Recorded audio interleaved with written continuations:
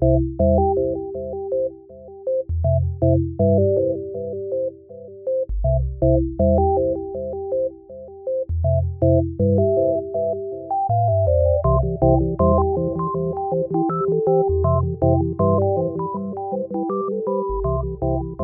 to Manawaker Studios Flash Fiction Podcast. I'm C.B. Drogi. This week, Truth by Fabiana Elisa Martinez. The very first time that a real woman touched Ben, he was 14, confused and distracted. The second time, he was alert.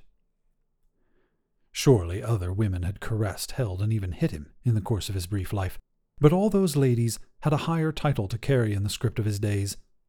All of them, mother, aunts, nannies, teachers, and grandmothers, although Ben could not find the image of his paternal grandmother extending her hands to anybody, were like planets in a system, and each of them had performed their steps according to a strict choreography in the ballroom of Ben's development. All of those women had been and still were essential elements of the algorithm that coded Ben's activities. Some nurtured, others corrected, most of them protected, and a few signaled the path. Their touches and voices, their eyes and skins could be young, decrepit, intense, or reticent. Certainly none of their acts were deprived of sense. But Diana.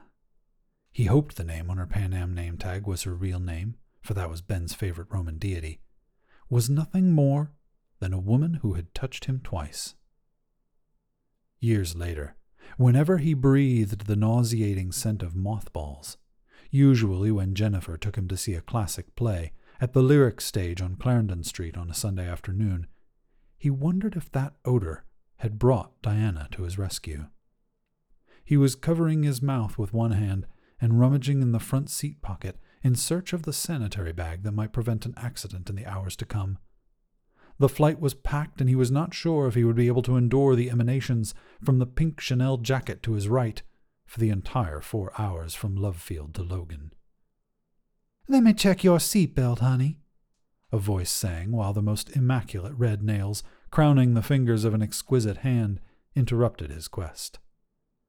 Ben looked up, forgot that he was part of a universe in which fat ladies in stinking outfits sat in planes next to teenagers who traveled alone, and let Diana shake the buckle while smiling at him and frowning her nose.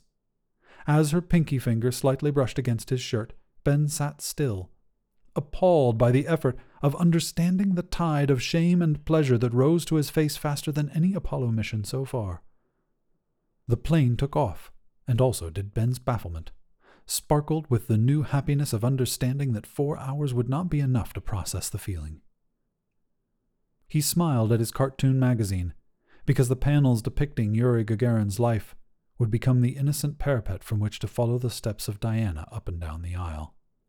When the creamy clown inside the Chanel jacket began to snore, Ben reclined his seat and pretended to read, while praying to all the ancient Roman pantheon that the next blue skirt rubbing his shoulder belonged to the blonde reincarnation of their hunting goddess. But gods retire in more drastic ways than humans do, or they tend to become deaf even before retiring. Diane was not the one bringing him the mid-flight bitter orange juice and crackers, nor the one clicking her blue shoes to the front of the cabin to describe the weather conditions at landing, nor the one collecting the trash. Gagarin was about to start his last flight in his MiG-15 in the third panel of page 58 when the alive pilot announced that their descent had begun. In a string of movements hard to enumerate, the pink jacket stopped snoring. Ben closed his magazine, and a hand touched his hair. "Please straighten your seat, gentlemen," Diana said.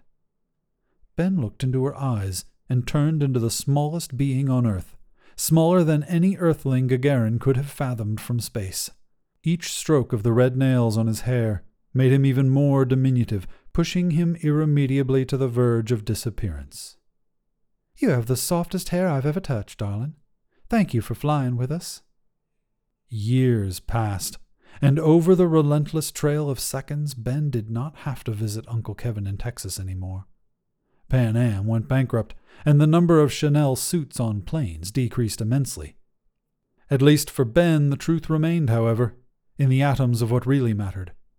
The smell of mothballs, the bitterness of cheap orange juice, and the first brush of sensuality dropped like a present from an ancient flying nymph.